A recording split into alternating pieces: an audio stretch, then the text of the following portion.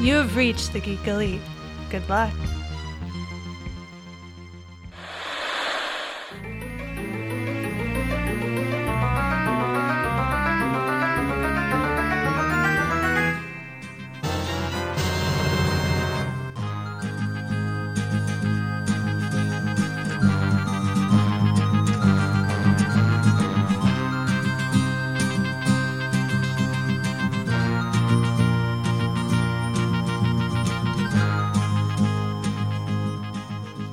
Welcome back to another episode of VHS Gems, the Geek Elite Media podcast, in which we talk about those VHSs of old. We open up a quote-unquote gem box that I created myself of VHS titles that we are rediscovering and finding out whether or not they are worth their luster or if they should just stay in the treasure box forever, where they came from.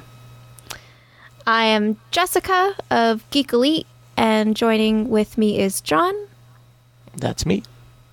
You can't take Steven's thing, too. I feel like we have to now. He's reacted so violently last time. I know, he was really upset. Yeah. If you listen to our Geek Swatch, you will understand. Steven on a Geek Swatch quite often always announces himself as, "That's me," and I mimicked him before he could announce himself, and he got slightly upset. It was kind of sort of funny. He was not happy. He was taken aback. I felt really bad. I thought he would laugh at it, and he did not. All right, today we are doing our first cartoon, right? Yeah. Yeah. Right. Well, the first full cartoon, because there was a little animation in Stay Tuned. Yeah, there was the animated skit in Stay Tuned, which was a really great animated skit, but this is a full animated feature that is surprisingly, if you guys know me from other podcasts, is not Disney. We are watching The Secret of NIMH. Made by a lot of former Disney employees, too. It had a Disney-esque feel to it. Mm. And since this came out in 1982, it would make sense that would be the time that people started branching off from animation to go and do their own things, because the Disney company was dealing with a lot of stuff around that time and kind of sort of going on a downward. It was dark times. It was dark times for the Disney company in the 80s. So, yes, The Secret of NIMH of 1982, the story of a mouse who wants to save her children from getting plowed and also save her youngest son from dying of pneumonia and also save the rats from being experimented on. And or also she's a widow. exterminated. Or exterminated. Yeah, we got our introduction to what's essentially super soldier rats. Yeah, pretty much. Although, like, they kept on saying that they were intelligent, so therefore they could read and whatnot, and I was just really kind of confused because she could read and she didn't go through that experiment. So, I don't... Other than they could use magic? The logic flaws become more apparent, because I saw this when I was really little. I want to say I was like 5 or 6 when I first saw this in the 80s. And what's interesting seeing it now is that I can distinctly remember all of the emotional beats, because there's a lot of really like intense imagery.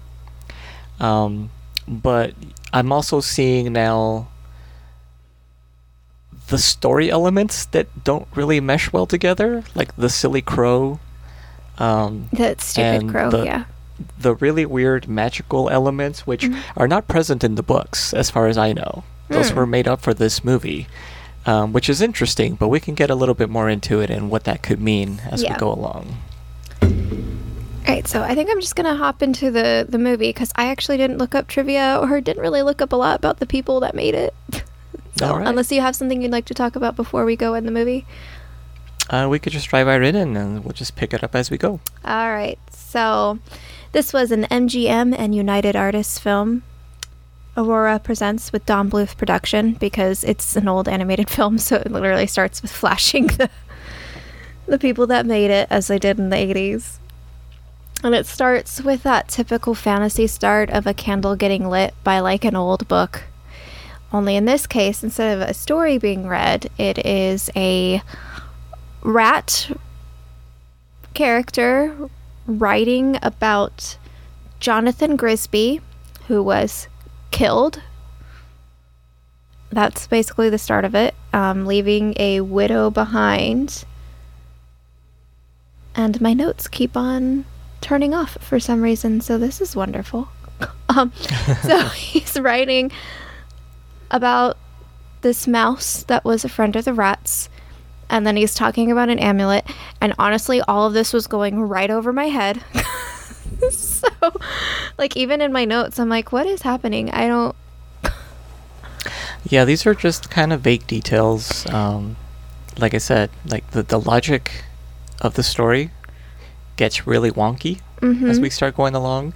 There's a lot of details. It's like an overly mature plot for what it is.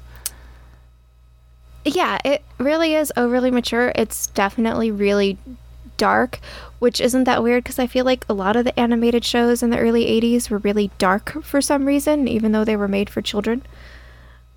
Yeah, this is that time when you had movies like The Dark, or was it The Black Cauldron, and a few others that were more like kind of downers. Yeah, dark fantasy. And I don't know, when did the Hobbit animated series come out?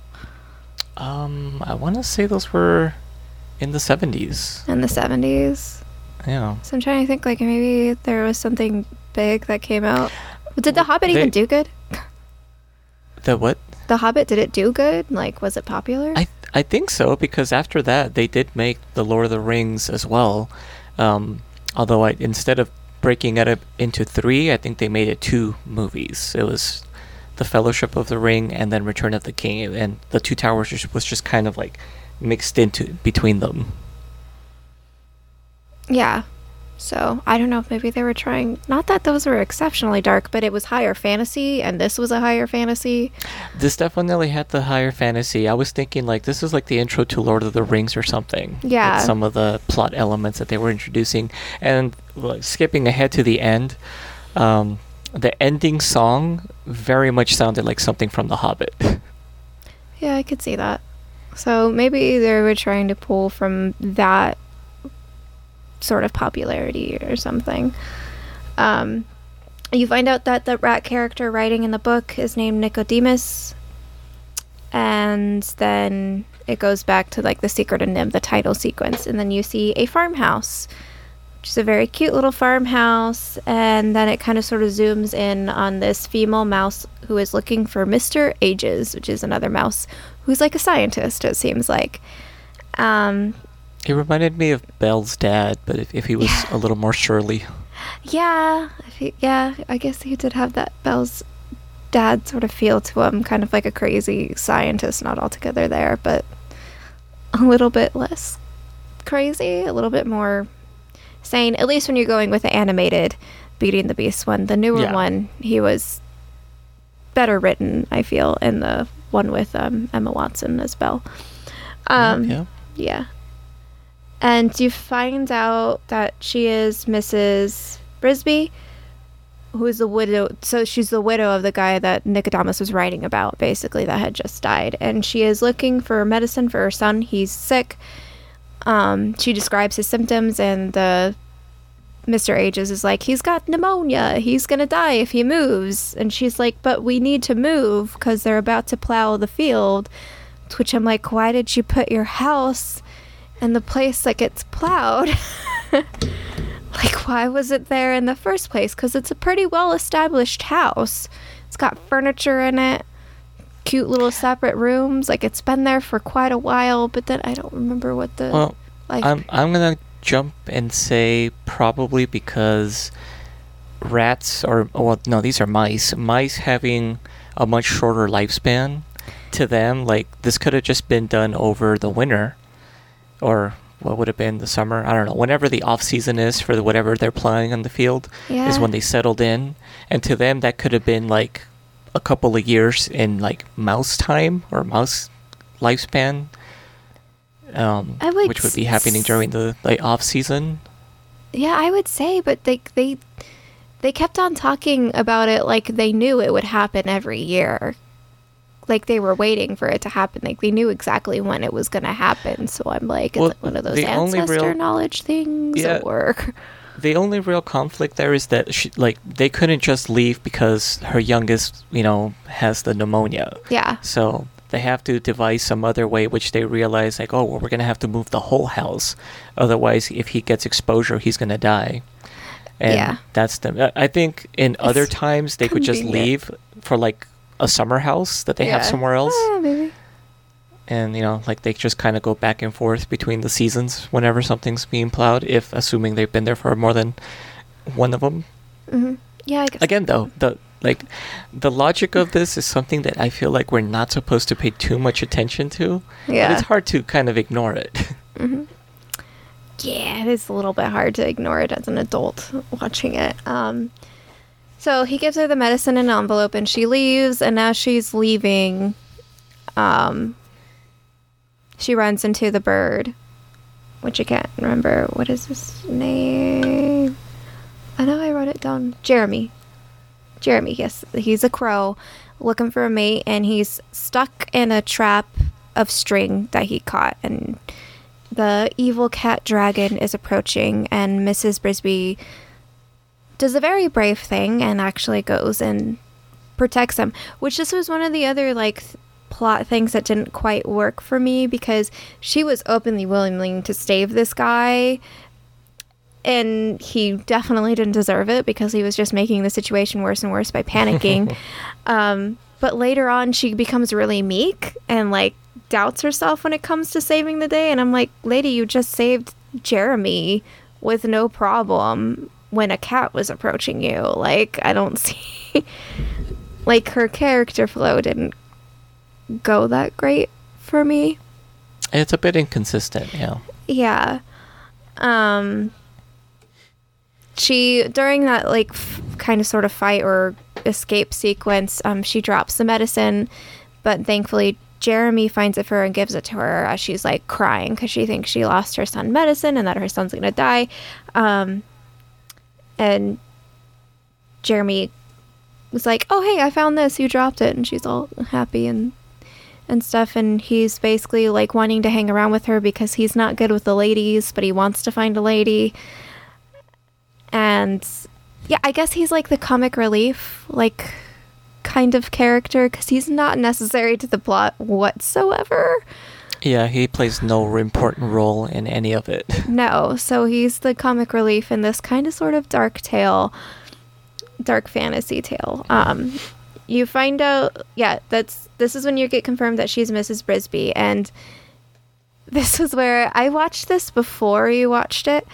I watched it kind of earlier in the week, and I told you, I was like, there's something in it that really pissed me off. And I wanted you to guess what it was as you watched it. So did you figure that out? What pissed me off so much? Yeah, I narrowed it down to two options. It was either one, that she gives away this really priceless gift that was given to her, just kind of off screen without any kind of fanfare. Yeah. Or the fact that she was never given, not only was she never given her first name, she's only ever referred to by her deceased husband's name. Yeah, that would be it. She is referred to as Mrs. Brisby, which most of the movie, which would be fine. But if they say her whole name, it's Mrs. Jonathan Brisby, which drove me freaking off the wall nuts. Even though I know that for the time, that is the appropriate way. Kind of. It is the appropriate way to talk about a widow in etiquette terms for the time, but actually I want to say by the early 80s it had already changed to MS Brisby as opposed to MRS for widows. I do believe you can learn more about that on another podcast that I do on the United States of Women podcast, because there is a woman that was working for a paper that convinced papers to change it to MS for widows and single women as well. So anyway, go check out that history podcast that we've got. Me and Elizabeth are on that. But yeah, it just drove me insane that she had, like, that's all she was referred to as. Like, no, not even her kids. I mean, her kids just call her mom. Her friend, neighbor, was it Mrs. Shrew or something? Shrew? Mrs. Shrew, yeah. Yeah, calls her Mrs. Brisby. Like, nobody calls her by a first name. Like, even people that would.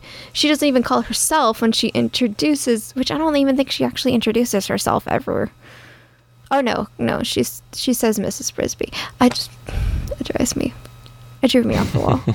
I know, but I was like, ugh. There's another thing that kind of makes sense. It said that pisses me off, but anytime I watch The Bachelor and they refer to the women as the women, it drives me insane. They feel so possessive, even though there's really no other term to say for them. It just, I don't know. It's the little things. It seems reductive, I guess. Yeah, it doesn't help what the show is about, but like that too. I was like, hey, they agreed to it. They put themselves on there. Yeah, it's just actors. They're not actors, but they're actors. Go. So she gets back to the house. You see that she has quite a few kids. She has 2 girls and 2 boys. And Martin is her oldest boy, and he's telling off the neighbor, Mrs. Shrew. Auntie Shrew, I think, is actually what Shrew, there we go. Auntie Shrew is what they call her. And he's like just telling her off, defending his mom because his mom is out getting medicine. And Auntie Shrew is like, where's your mom? Like, how dare she leave you guys alone, even though they can clearly take care of themselves. And Bart just talks all bad. That was kind of cute and hilarious. And then Mrs. Brisby finally arrives to give Timothy his medicine. You get a cute little lullaby playing that's also kind of creepy in the way that lullabies are occasionally creepy. Yeah. Yeah. And yeah, it's basically that scene, pretty much. The kids, the house that needs to be saved. And then it cuts to the farm, which this surprised me. I didn't think it would do this, but you actually do see like the farmer and the farmer's wife as characters. Like, they talk. Like, I always think of like Charlotte's Web, or maybe they do talk in Charlotte's Web, but they seemed more central than in other animated shows that are about talking animals, I guess. Yeah, they're not just background, like they're actually having actions. Yeah. In the story. Yeah, which are important to the plot, because it cuts to showing that the wife gets a call from Nim, I guess it is from Nim, about asking if they have any rats and if the rats are acting weird. And as she's talking about that, the rats are clearly acting weird because they're sneaking around in the dark stealing light bulbs, it looks like. So... yeah, and the traps don't catch them, too. Yeah, and the traps don't catch him, but the farmer's kind of like, whatever, I gotta plow in the morning kind of thing. So, which, yeah, sure enough, the next day, Brisby wakes up to the noises of the tractor starting. It's happening. Mrs. Shrew freaks out, runs through the neighborhood, and it's like, the plow is coming, it's moving day, and everybody's like, it's early, and everybody's panicking. But then, as the tractor's coming, Brisby, like, tries to get on it to stop it somehow. And she doesn't succeed because it's shaking and she's tiny. But Auntie Shrew just obliterates the tractor like it was nothing. She just goes in and cuts the fuel line like this, and then blames she's like, Mrs. Brit, like, you need to, get up, girl. Like, come on. And I was like, Mrs. Shrew, like, you were just running and freaking out, and then you go and stop the tractor. Like, you could have done that the whole time. Like, how come you guys never thought of that before? I think Auntie Shrew was part of that Nim experiment as well. She definitely knew what to go for and how to get it done. Yeah, she just zoomed in there and just took it out like it was nothing, and then blamed Mrs. Brisby for not being able to do that when she had been panicking like 3 minutes before as well. It was just a very interesting switch in character as well. Yeah, but all I really did is buy them like maybe a day at most, I think. They still had to try to figure out what they were going to do to get out of there, which I thought interesting too, because their family is living like inside of a cinder block from the looks of it. I was like, wouldn't that thing be relatively protected? Or would the plow just like shred it up? I don't know. I don't know. I don't know how strong plows are. I would assume that the farmer would clear his land before he plows it. Yeah, like take those big gigantic chunks of cinder out of there and then start plowing. Yeah, like you don't want to damage your blades on there or anything. Yeah. But no. And then I guess through some further conversation, she ends up having to go talk to the great owl. The great owl that, by the way, eats mice, but you gotta go talk to the dude. So, she has Jeremy fly her to the great owl, which he looked really cool. Yeah, I mean, there was some cool animation throughout this thing for being from 1982, and from the time when animation was definitely taking a dip in mainstream cinemas. This one really was trying to be like really well detailed. It had like a lot of really interesting and cool sequences of animation. And one of the things that I remember the most from being a kid is those freaky ass glowing eyes that both the owl and Nicodemus have. For some reason, just seeing those cartoons in the dark as a kid, they freaked me out a little bit. As a matter of fact, I was going to bring it up, but one of the opening credits, the production logos is for Universal Artists, I believe. There was a time when anytime that particular logo would come up, I would get a little PTSD. Oh my god. And I'd have to change the channel because I couldn't, because I knew what was coming. Even if it wasn't this movie, it still freaked me out. And I was like, nope, I don't want to see what's coming next. Because there were some sequences that 5-year-old me was just a little too freaked out by. Especially, I think, the first time I ever saw cartoon blood was in this movie. Oh yeah, there is actually a lot of blood in it, huh? Yeah, and I was like, oh wow, that's really freaky.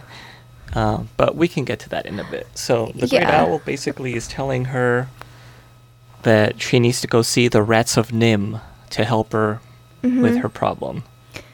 And she's like, what rats? I didn't know there were rats. I'm like, hey, there's rats. They live in the rose bush in the front yard of the farmhouse. So she has Jeremy fly her there.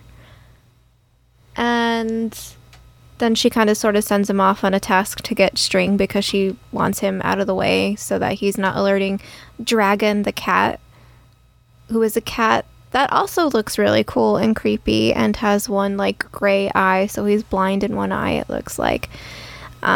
You find out a little bit later that her husband died trying to poison the cat, I believe. Yes. So,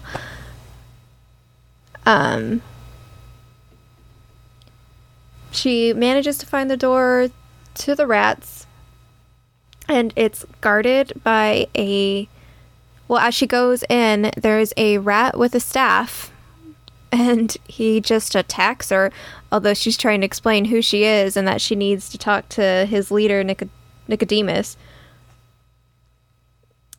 And he just keeps on attacking her, and she's just kind of like, it takes her a while to realize that she's being attacked, and she's just like dodging backwards, like, what are you doing? Like, I'm here to go find Nicodemus.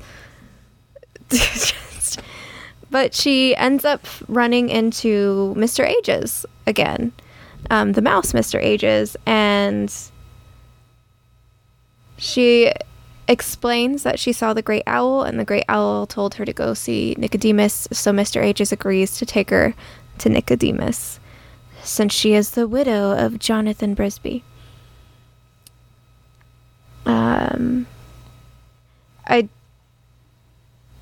Okay, so, and then it cuts to Nicodemus, who is apparently seeing all of this in his amulet while this is going on. So he's spying on her, so he knows what's going to happen. I guess he's a prophet rat of some kind, which is why he's the leader. And he mentions that, I cannot remember the name of this dude, but the black rat guy, that he's going to get in her way. So Like Jenner? Is it Jenner? I don't know. I can't remember. I think I wrote his name down later. And then it cuts back to her traveling through, and they run into Justin, the captain of the guard, who is a very, I can only say, handsome rat that she pretty quickly flirts with. She's literally like, hey, like, I'm recently widowed. They were exchanging some interesting glances back and forth. Yeah, they really were. Justin is the one that explains that they have discovered electricity, and they get into this cute little lantern elevator thing, and they basically run into the rat that Nicodemus was just talking about, the black rat, who is trying to start a coup against Nicodemus. He's trying to take over the rats because he doesn't think Nicodemus is right in the fact that they need to leave for the thorny grove or something. I don't know. Yeah. Yeah. Get out of the rose bushes. Yeah. He thinks that they don't have to do that because the farmer... Or he doesn't want them to. Oh, yeah. He doesn't want them to get, because they think they're fine, and it's perfectly okay that they're stealing electricity and nobody's going to notice. Which I guess, I feel like I wouldn't notice if my rats were stealing electricity from me, but Nim knows what they created.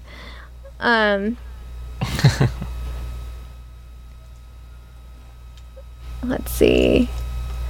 So they're all mad that Mrs. Brisby is there until Justin is like, it's Mrs. Jonathan Brisby, and they go, oh, Jonathan, he saved our lives, like he was our friend, and therefore it's okay for her to go talk to Nicodemus. So that's the only way she gets through, is that she is Jonathan's wife. If she was any other mouse, who cares, even if her family is about to die. She only got through on the virtues of the man that was in her life. Yeah.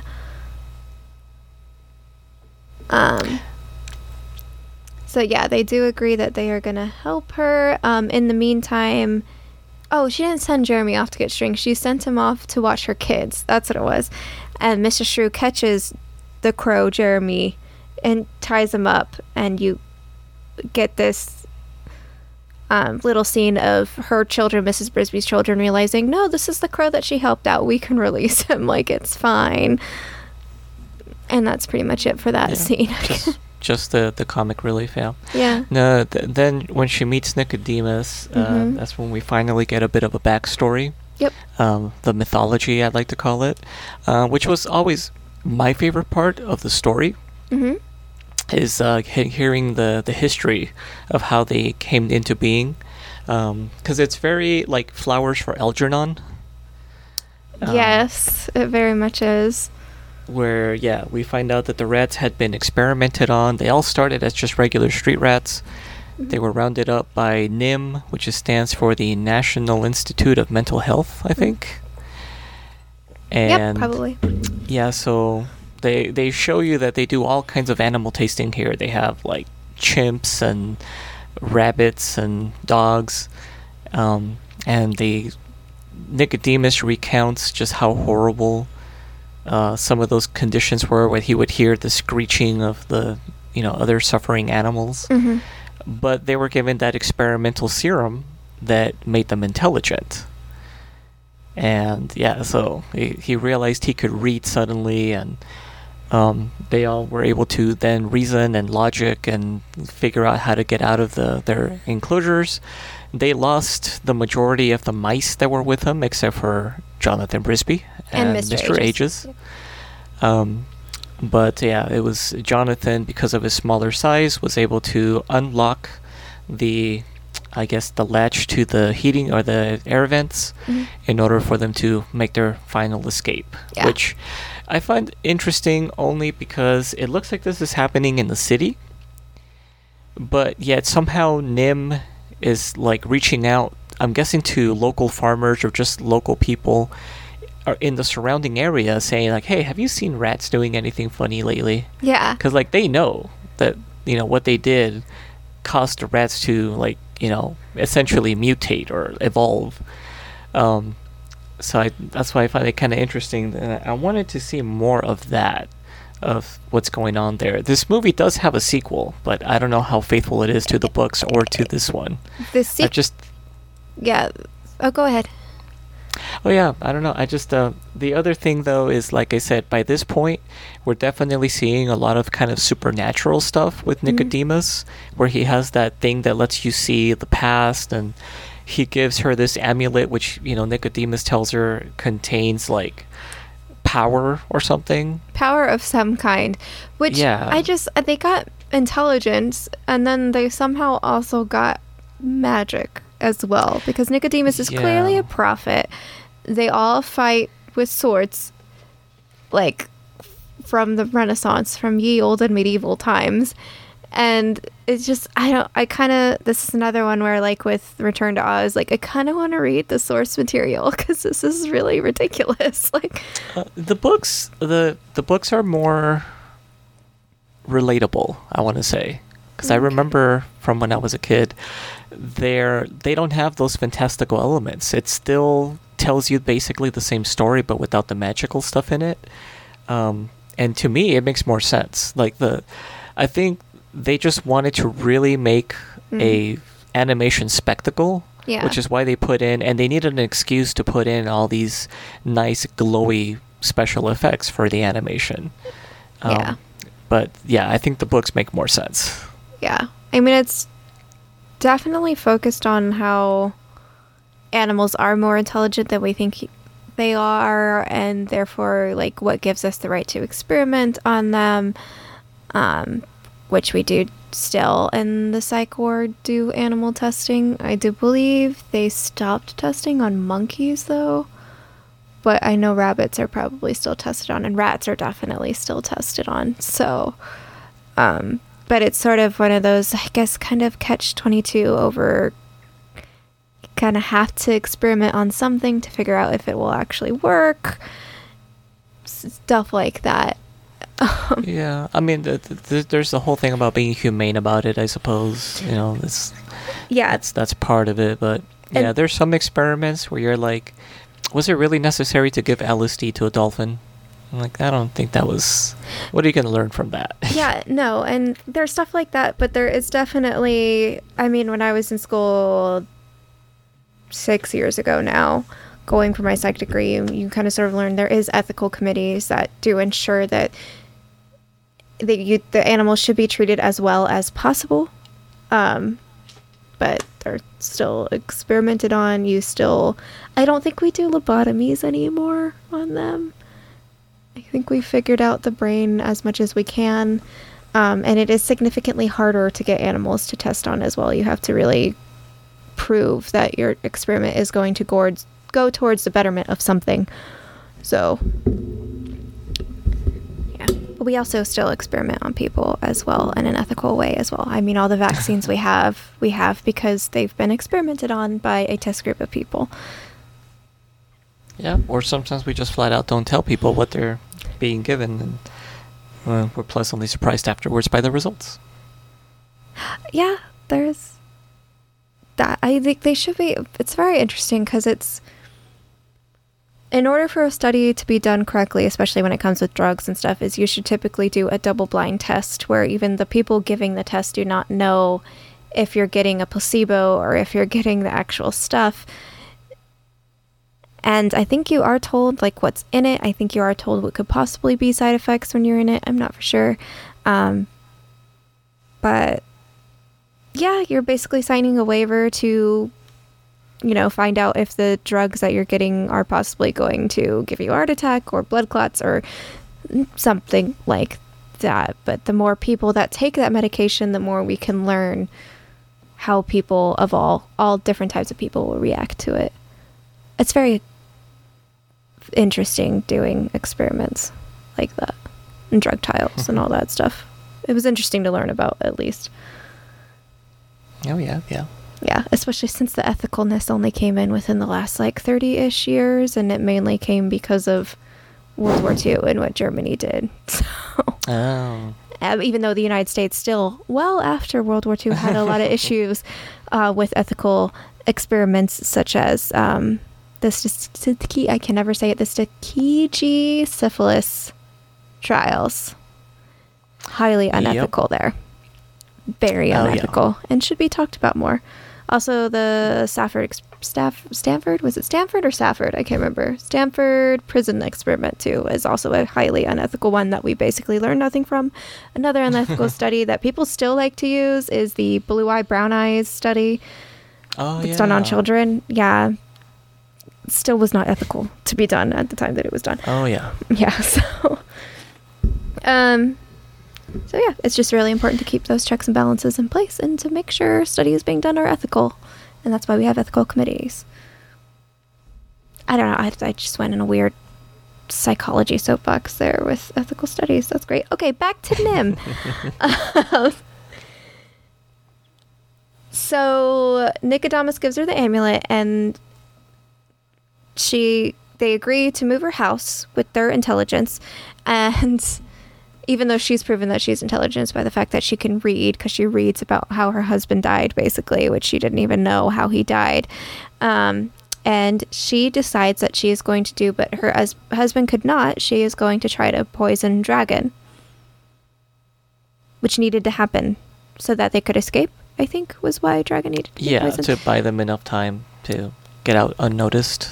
Yeah. Because even though he was a big, fat cat, he was still very, sadistic, apparently, and liked to torture animals. Yeah, he was a Lucifer type cat over a nice cat. He was definitely, he's a farm cat, which farm cats are supposed to kill the rats and the mice so that, they don't bring diseases into the farm or onto the crops. It actually is kind of an important thing because rats and mice tend to bring in fleas, and fleas tend to bring in disease. So that's where you get the plague. So, cats are important. It is important for them to be evil. Mice need to be eaten. But but in this case, it's not important because Mrs. Brisby needs to poison him. So she works with Justin to go and poison the cats. And she manages to put the poison into the kibble. But the kid catches her. And and then puts her in a little bird cage. Puts her in a bird cage. Which, another thing that used to freak me out, my grandma used to have, I swear, exactly that same bird cage, right down to the little designs on the outside of the cage, like those little loopy loops. Yeah. And the way that the water tray slid in, and all of these different little details about that bird cage. My grandma used to have it. Wow. So my child brain used to put two and two together and say, oh shit, this is happening here. It's real. That mouse was in this cage. Yeah, I was a really dumb kid. I feel like I would have believed that. I don't think you were dumb. You just had a vivid imagination and tied it to whatever. Power Rangers was real to me, and I was the Purple Ranger that didn't exist. So yeah, I didn't want to be yellow or pink. I wanted to be the Purple Ranger, and I'm very upset that there wasn't one. That's fair. Oh, there were in some of the other iterations. Yeah, I have looked up that there is a Purple Ranger somewhere, but I am not diving deep into Power Rangers. So while she's stuck in her prism, Justin's like, I'll come back for you. We gotta go move your house. And the rats have set up, I guess, a pulley system, I think, in order to move her house. So they lift up the cinder block and are pulling it around to the other side of the rock or something like that. And that was when, apparently I never caught the black rat's name. Jenner? Is it Jenner? Okay. I guess it is Jenner. Maybe that's why I didn't catch it, because it's so close to Jeremy, the crow. So he decides that he's going to cut the pulley line so that it will smush Nicodemus, and that's how he will take over the Rat Kingdom. Even though it almost worked. Yeah, it did almost work. His friend that was kind of helping him and backing him kind of sort of backed out at the very last minute, but he still managed to mush Nicodemus with the house that her children were in at the time. Oh, I guess because the younger kid couldn't be moved out of the house. But I was still like, why are all the other children in the house? Right. There's solidarity, I'm sure. Yeah, I guess that makes sense. I was like, I probably would stay with my little brother and ensure that he survives the trip. But let me see. Brisby manages to find a way out of the birdcage by pushing the water dish and getting out. And she basically gets there. Didn't she get there like right in time to see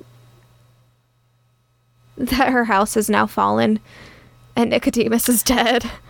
Yeah, she gets out there and sees that, yeah, it's like kind of stuck in the mud. Nicodemus, like you only see like part of his arm just kind of like sticking out of some rubble. Yeah. And it's like, oh. And then the house, the cinder block starts sinking into the mud. Yep, it starts sinking down, so her parents are going to be drowned. Meanwhile, right before it starts sinking down, though, Justin fights Jenner. Yeah, they have a big sword swashing. Yeah, sword fight kind of thing. Jenner slashes at his friend because his friend is like, this is wrong, and he goes to kill his friend, and then he goes to fight Justin. Justin does a great job. He does win the fight, but as Justin is sort of given this speech about how he's going to be the leader of the rats now or something, Jenner recovers and is about to attack him from behind when his friend Rat that he had tried to kill throws his dagger at Jenner, throws it right into his back, and Jenner dies that way. And then that friend guy, I don't even know his name, dies. A lot was happening in this movie, and I clearly do not write good notes. A lot of rat murder. Yeah, a lot of rat murder. Yeah, and this is where you get the blood, because he actually had blood on his stomach where Jenner had stabbed him or slashed him. And I was just like, what is happening? I think I was saying that too. I'm like, what is happening? Like, why are we having this like King Arthur kind of fighting going on? It's very Shakespearean. Yes, it's very fighting. Yeah. The house starts to sink. They try to get the ropes attached back to the pulley system, but it's sinking too fast. The mud is too strong.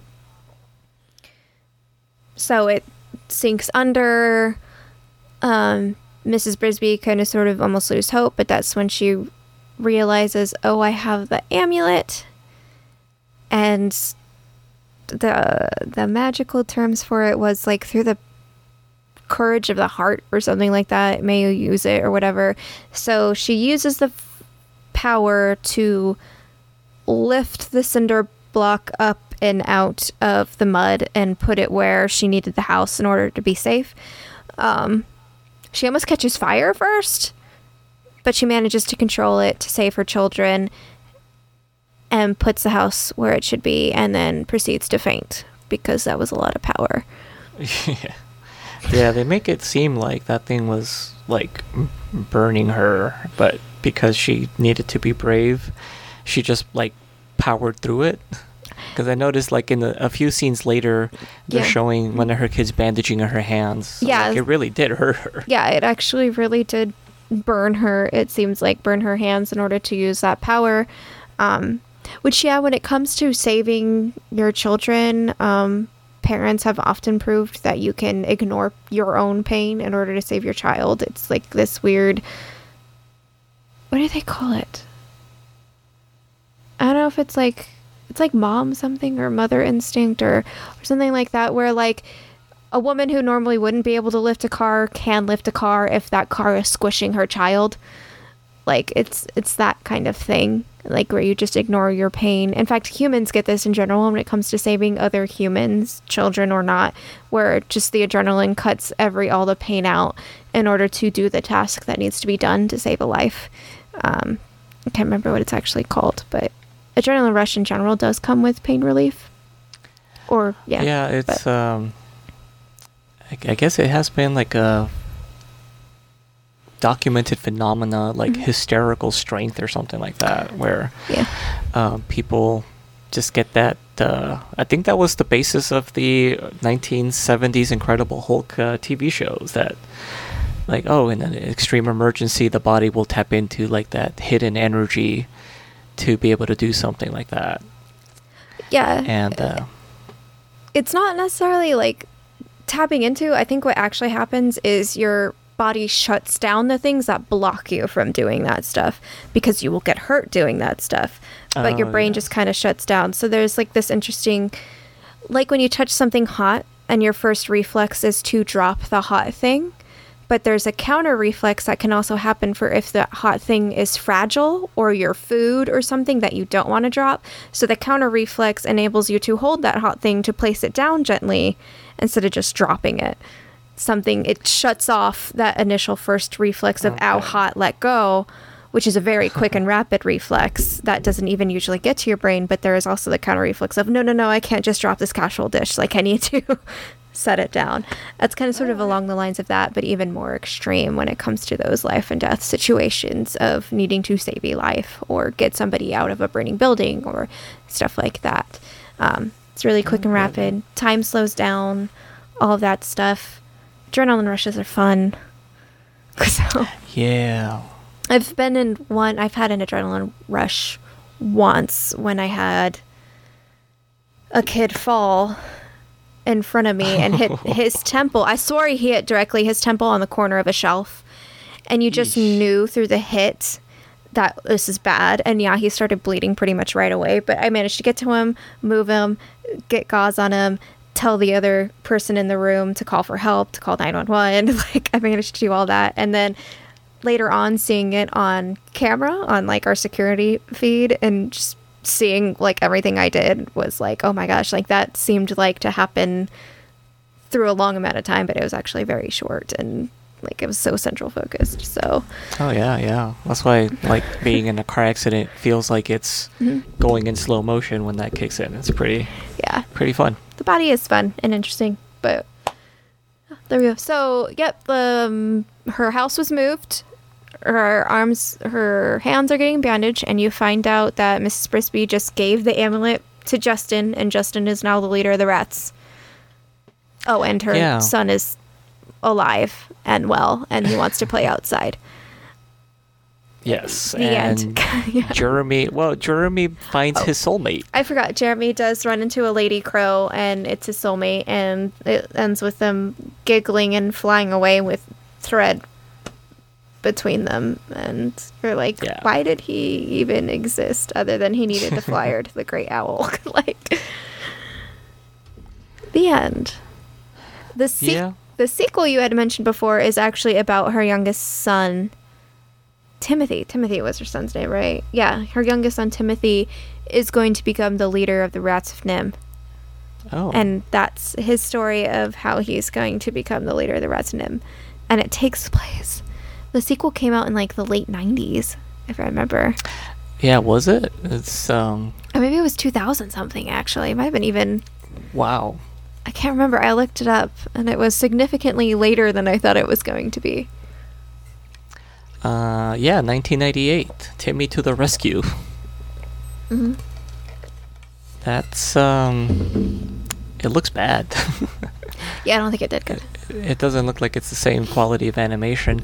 But yeah, speaking of which, so the studio that did this, which was the Don Bluth Studios, they're the ones that are famous for doing things like Fievel Goes West, An American Tail, Land Before Time. Like, these were all...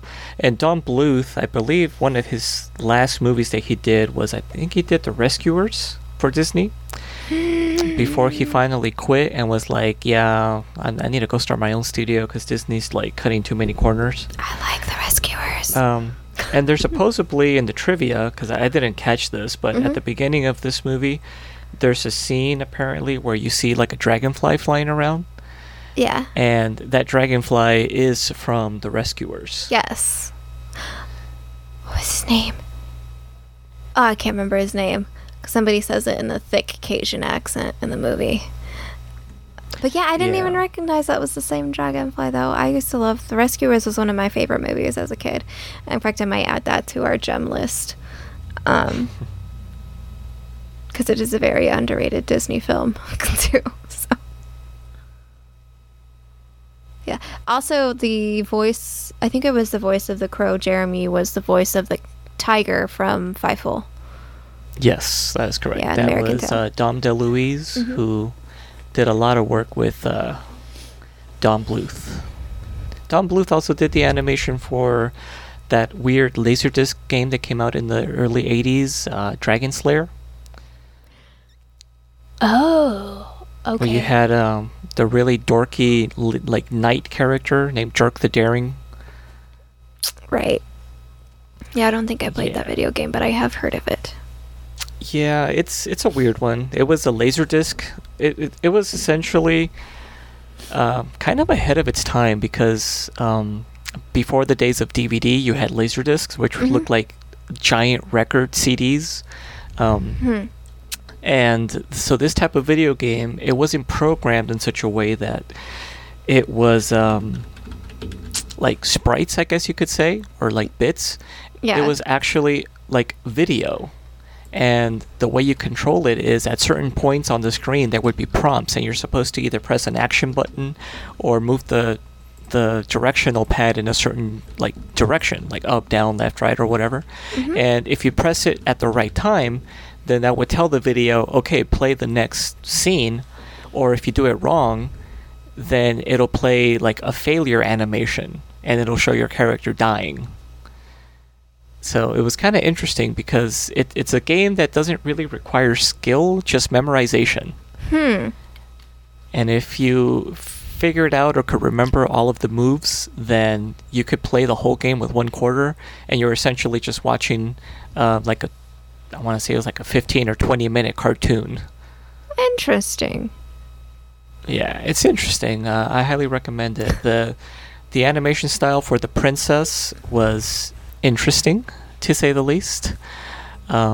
She was like a pre-Jessica Rabbit, let's put it that way. Okay, Dragon Slayer Princess Daphne, I believe is her name. Let me see. Oh, shoes. I have to write the video game. I forgot there was that also the movie called Dragon Slayer. So Which is a great movie. it is actually the really good movie. Yeah. Let's see, I'm looking. Oh, Inspirations from Game of Thrones. oh, I have. Okay, yes. Now that I look at it, I have heard about this, and I have been curious about it because wow, she is Yep. very Jessica Rabbit-y, and yeah, the night. All these images look really. Yep. That's in your search history now. Yeah. Oh, it's Dragon's Lair, not Slayer. Right. Yeah. Yeah, that's the other thing. It was like a pun. Yeah. So I was like, oh, clever. Slayer, layer. Sounds the same through headphones. Sorry. There was a sequel that was set in outer space, but I don't remember off the top of my head what that one was called. Oh, okay. Interesting. Will Wheaton was a voice of this. Yes, of one of the little boy Yeah. characters, and so was Dorothy. No, what was her name? She was in Charmed and in Shannon Doherty. That was her name. Oh, yeah. Shannon Doherty from Beverly Hills 90210 and Charmed, and from some other things I can't remember off the top of my head. Yeah, she played the character Teresa, which was, I think, the oldest girl. daughter. Yeah. Yeah. And Will Wheaton played Martin, which was the older son. Jodie Hicks, who I'm not familiar with, played Cynthia, the younger daughter, and Ian Fried was Timothy, the pneumonia-suffering child. Yeah. Let me see. See, Disney rejected it. So, like, the first trivia thing is that Disney rejected this film for being too dark. And I'm trying to think of when they did Black Cauldron. Although, I will say that as we were watching it, because I watched it with my mom, like I usually do, make her watch these movies with me. She was like, "This is really dark for an animated series." She's like, "It's got a lot of death in it," and I was like, "Disney has a lot of death in it, and the death is fairly realistic." And I end up crying every single movie that they've been bringing out lately. So really, what's so dark about it other than the coloring of it is significantly darker than other Disney animation, other than the Black Cauldron? I would say the actual darkness, yeah, it does have like a really dark palette for some sequences, but I think that was necessary to show you, like I said, the bright parts. Yeah. When they do like the glowing effects, like you have to have that to kind of balance it out. If anything, I would say that the real darkness comes from like the character Jenner, who's like conspiring against his own people. Yeah. And willing to do murder in order to take power. Yeah, which, I mean, is that any different from Scar, who killed his own brother in order to take power? Right. Like, it's just, that's just life in general. There's always somebody that think they should be on top and will do anything to get there, any immoral thing to get there. But I don't know, it's just, it does, like, the dark parts are pretty dark, but then the farm is also very bright. But, and I also feel like a lot of the 80s animation, though, like even The Rescuers, is darker in coloring as opposed to the brightness that you see nowadays in animation. Yeah. And I think overall, though, it definitely, we went too far away from that, and then a lot of our animation became a little too saccharine and too like cleaned up. Yeah. Where like, I want to definitely say, like, starting with like Beauty and the Beast, they started to shy away from really showing any kind of like truly dark things.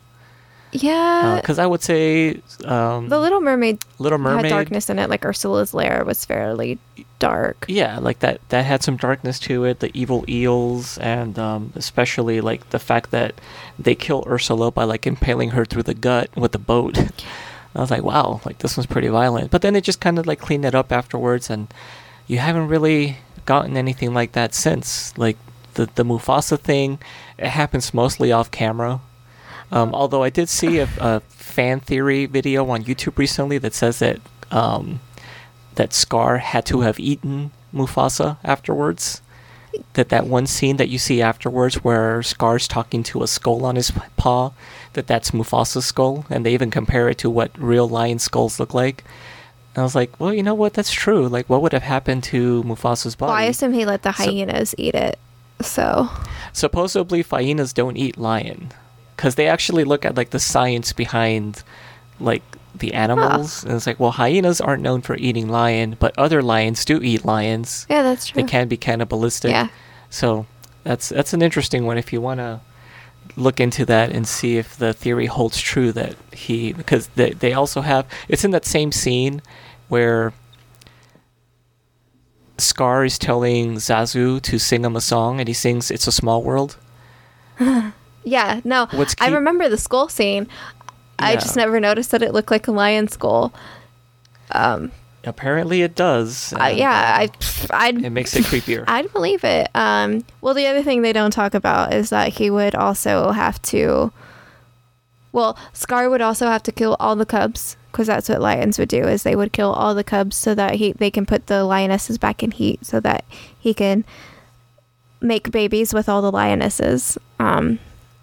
Which I think is kind of sort of where you get Lion King 2, where Kovu and whatever exists, but they're not considered Scar's kids. I don't know. Anyway, but yeah, lions are interesting. They're very interesting creatures. I did not know hyenas wouldn't eat lion. Like, I know hyenas wouldn't necessarily attack a lion unless they were defending the carcass, because hyenas are scavengers usually. Mm-hmm. But I didn't know if they came across a dead lion, if they would eat one or not. I don't know. I don't know that one. I couldn't tell you that. I've not looked up hyenas in quite a while. I tend to like African painted dogs a lot more than hyenas, but although hyenas are also very cool. Evinrude. That was the name of the dragonfly, and the rescue is Evinrude. That's the name of it. Go, Evinrude. And it came back around. Yes. Of course that would. Because I'm just looking at the trivia because we're not even. Are we at an hour now? Oh yeah, we're almost to an hour. But I don't know. This was a very good at the release. It was the largest non-Disney animated movie, apparently, which actually doesn't surprise me because although it was wild and crazy, like I definitely feel like it would have done good for the time. Apparently it did, and some of the trivia I was reading about the movie was talking about how in order to make sure they could complete the movie under budget, some of the animators even put some of their own money into it and got like mortgages on their houses and stuff. And I was like, wow. But they really believed in it that much that they were willing to do that. Yeah.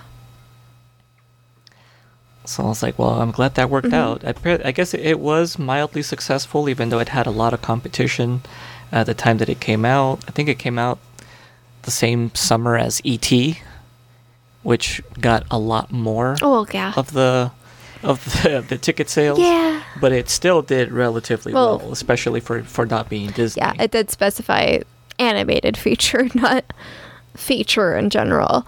Because, I forgot E.T. came out in 82. I don't know why it was always a little later, but it was interesting. Do you think it should be brought back or redone? Is it good as it is? Would you change anything? I don't think you can remake it the same way, but it does stand for a remake. If you're more this would make a good miniseries on Netflix. Where you could actually like delve into it a little bit more and maybe give Mrs. Brisby a first name. Because there's a lot. There's a lot that happens. Like this, this whole movie like condenses a lot of story, and it feels like it's heavily edited down. Like I feel like we needed to have one final scene with Justin and Mrs. Brisby where they even where they discuss Jonathan, where she finds out more stories about him firsthand, where she says why she wants to give him the amulet even though she told Nicodemus that she was going to treasure it forever. Yeah. I was like she just said she was going to always treasure it, and yet there was a scene that happened off camera where she just gave it away. What was the logic for that? It must have meant something for her to want to give it away, but we don't get that. We're just left kind of unresolved. Yeah. And I feel like it's definitely one that with modern storytelling in a setting like where you can actually develop the story a little bit better, that yes, this would be something to dive into again. Did they ever actually confirm whether or not she killed Dragon the cat? Okay. I don't, because they kept saying that she was going to poison Dragon, but what I always assumed they meant was that it was just going to like knock him out. I don't think it was like I assumed it was going to kill the cat. But yeah, like I don't think they ever show the cat being dead, so I'm going to assume that it was more like just to knock him out. Okay, I guess that makes sense. I guess apparently this used a lot of new features and stuff, and I didn't realize it. So they were doing a lot of different techniques with lighting and stuff like that in order to make this, which actually comes across really well, I think. Oh yeah, like I guess it was kind of new at the time. They were doing rear lighting for some of the scenes, which is what gave them that really awesome, crazy, glowy look. Yeah. Because like I thought about it afterwards, and I was like, oh yeah, how would you make something glow in animation? Would you just draw it like it's glowing? That seems like it would be impractical. I was like, no, you actually make the animation cell glow from the rear and shoot that, and that gives you that effect. Yeah. Which is like, that's brilliant. Yeah, it's really... Why don't they do that more? This movie looks really good, and it looks like, to me, it's definitely done by Disney animators. Like, there's no doubt. And it's definitely... kind of sort of am like, yeah, in the 80s you should have left the Disney company because they were not letting people be creative at all. Like, they were all about trying to save money, and they were cutting a lot of creativity, and they were even cutting the Imagineering department, and it was just people were making really bad decisions at that time. Yeah. But eventually they figured it out. But yeah, this was a great, really well movie. I think it's great how it is. I do agree with you that there should be a few things. I do think it would make an excellent show to get more character development more than anything. Because I feel like they don't solidify that Brisby is a coward. Like, they're trying to hint that she is when she's still willing to do all these things.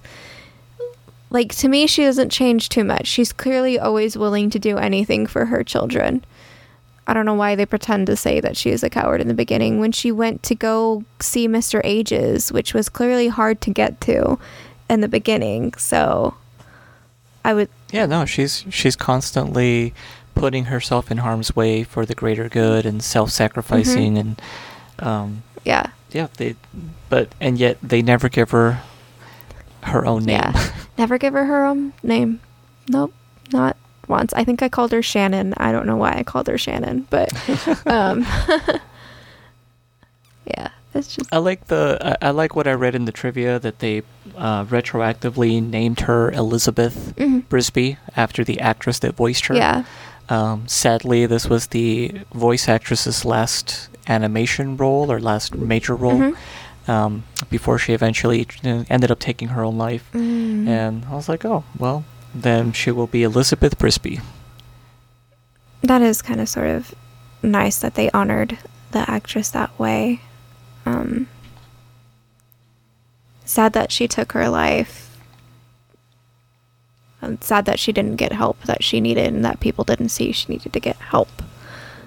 So, yeah. No, mental health, it's an issue. Yes, mental health is an issue, especially in the 80s. We were not handling mental health very well at all. It is thankfully getting better nowadays, and there is a lot of resources. So if you're ever... I feel like I have to say, like, if you ever feel you need help, please go and get it. Call the suicide hotline. Yes, call the suicide hotline. Talk to somebody. You are needed and you are wanted in this world. Yeah. So, yeah, anything else to add about The Secret of NIMH? Are you going to watch the sequel? I might end up making that one of my week's watches somewhere later on, but I have a really bad feeling that I'm not going to enjoy it. That I'm just going to be like crapping on it for not having the same quality of animation, because Don Bluth Studios, they also kind of crapped the bed at one point. So well, I think it happens. There was like just such a downturn in animation for a while. Like, people just don't take it seriously. In fact, I really, really, really want Disney to bring back hand-drawn animation again. So bad. The last one they did was The Princess and the Frog, which is one of my favorite princess movies. In general, I want that. Come on, just keep like once every 10 years. Can you please bring back hand-drawn animation? And I'm saying this to like all animated studios, not just Disney. I love hand-drawn animation. It takes, not that computer doesn't take skill and artistry, but there's just something so powerful about knowing that every single cell has been drawn by an artist to move the way it moves, and having the layering and all the awesome animated techniques that Walt Disney created and other animated companies created, like Don Bluth and his lighting technique, like how they think of doing that things. I want to bring back the art of hand-drawn animation in some way. Please. There's still a lot that can be done in the old methods, and you can't replicate that. That just takes skill and time, and that's the only downside I can really see, though, is that it's such a time-consuming endeavor to pursue. That's I don't know. Like, sometimes doing even menial things, if I know it's just going to take a while, I just end up having to procrastinate it, even though I could get done in like 15 minutes. Yeah. I'd just rather put it off because I just don't want to do it, because it's like, Yeah, I guess that kind of makes sense, but still, I will wait years for y'all to make it. Please do a hand-drawn animated. I don't need the awesome computer-generated animation to see, like, fuzzy things on Mr. Incredible's sweater when he wears it. Like, I just think you just need that a good being story, said, yeah. I love the texture that you see on the emotions on Inside Out. Oh, yeah. The that way one's they good. all look like they're like staticky kind of, or fuzzy looking. Yeah, the texture of Inside That's Out pretty is cool. really cool.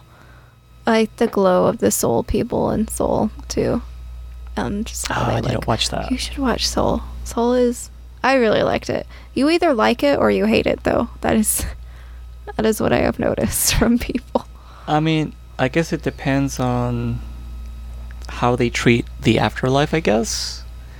Because there's some that really are like annoying. There's one movie I really like called Defending Your Life. It's kind of a comedy. I love that movie so much too. Oh, I love that movie. I love how they show you the afterlife in that one, where it's kind of like very bureaucratic and like clinical in a way. Well, it kind of doesn't though, because that's like whether or not you need to relive your life or whether or not you can go on to the afterlife. So you still don't technically see what the afterlife is like, because he's technically in Was that purgatory. Meryl Streep? No, it was not Meryl Streep. I do not. It is a. Who was Who was that? that? Was Albert Brooks and someone else. Who was that? I don't know. Defending Your Life is such a good movie. That even definitely is a gem. We don't need to watch it to know that it's a gem. Yeah. We know. Oh, it's it a is gem, Meryl yes. Streep. You were right. Okay. Yeah, I thought it was. So yeah, like I love how like they're because I assume that if there is an afterlife, there's going to be something like that where you can replay or rewatch your past lives as well. Mm-hmm. And I love how she was like some kind of dashing like knight or warrior in some like one of her past lives, and he was like being eaten by lions in like the African bush or something. Yeah, and I think that was also like kind of a good message that we're all kind of connected, because they were clearly people that they weren't currently. Like they were clearly different people. Like he was an African at one time, she was a male knight at one time, but she's still the same soul, which I really liked that. Yeah, but Soul is actually not quite like about the afterlife. Soul is actually about before life, pre-life. Is actually what Soul is about. Wait, there's another one that deals with that, where it's like more like being recycled. What was that one? That was where I think Robert Downey Jr. was in that one. Oh. Where he dies, and then like he is bewildered because he's in like the afterlife technically, and they're like, "Oh, you need to go, because like he needs to be reincarnated." Yeah. And they're supposed to give him some kind of injection to forget his past life, and they forget to give it to him because it was like too much in a rush. So when he's reborn, he still subconsciously has some of his memories from his past life because they didn't give him like the amnesia shot. I think that was Robert Downey Jr. I feel like I remember the plot. We are getting very off topic though. Yeah. As we are near the end. So I think we both agree that it would be great as an animated show. It should definitely be hand-drawn, but although that would be really hard to do. Maybe just make it computer-drawn, but like look like hand-drawn. But yeah, it was good. It was fun to watch. The Secret of NIMH, 1982. Please give Mrs. Brisby a name. Do not just refer to It'll be Elizabeth. Yeah, it'll be Elizabeth. So, Elizabeth Brisby. Refer to her as that in the next version of this film. All right. So, where can people tweet at you to tell you what that possibly Robert Downey Jr. pre-life movie is? Oh, I found it. It's called Chances Are. Oh, okay. All right. It says a reincarnated man unknowingly falls in love with his own daughter from his previous life. Yikes. Oof. And then tries to end their relationship before angels erase his memory. All right. Well, took a weird turn. That was really weird. Yeah. Yeah, you can at me on Twitter. I am at MagicBollocks. You can at me on Twitter as well as JM Bailey Writes. You can find archives of this podcast and other podcasts that we are on. Especially check us out on Geeks Watch. We are currently watching Shadow and Bone on Netflix for the Geeks Watch. You can find those on geekelitemedia.com. You can also find us as at Geek Elite Media on Twitter and Instagram and facebook.com/Geek Elite Media. We do also, if you have some extra money for the month, you can also join our Patreon page where you will find exclusive content and be able to fill out questionnaires over what you would like us to talk about on a podcast, stuff like that. And as well as bonus content and some surprise funny bloopers sometimes I think are posted on there as well.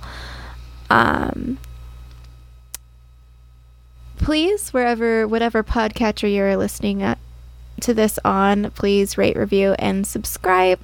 That is also a huge help to us. Until then, always remember to geek out. This concludes our broadcast. Beep.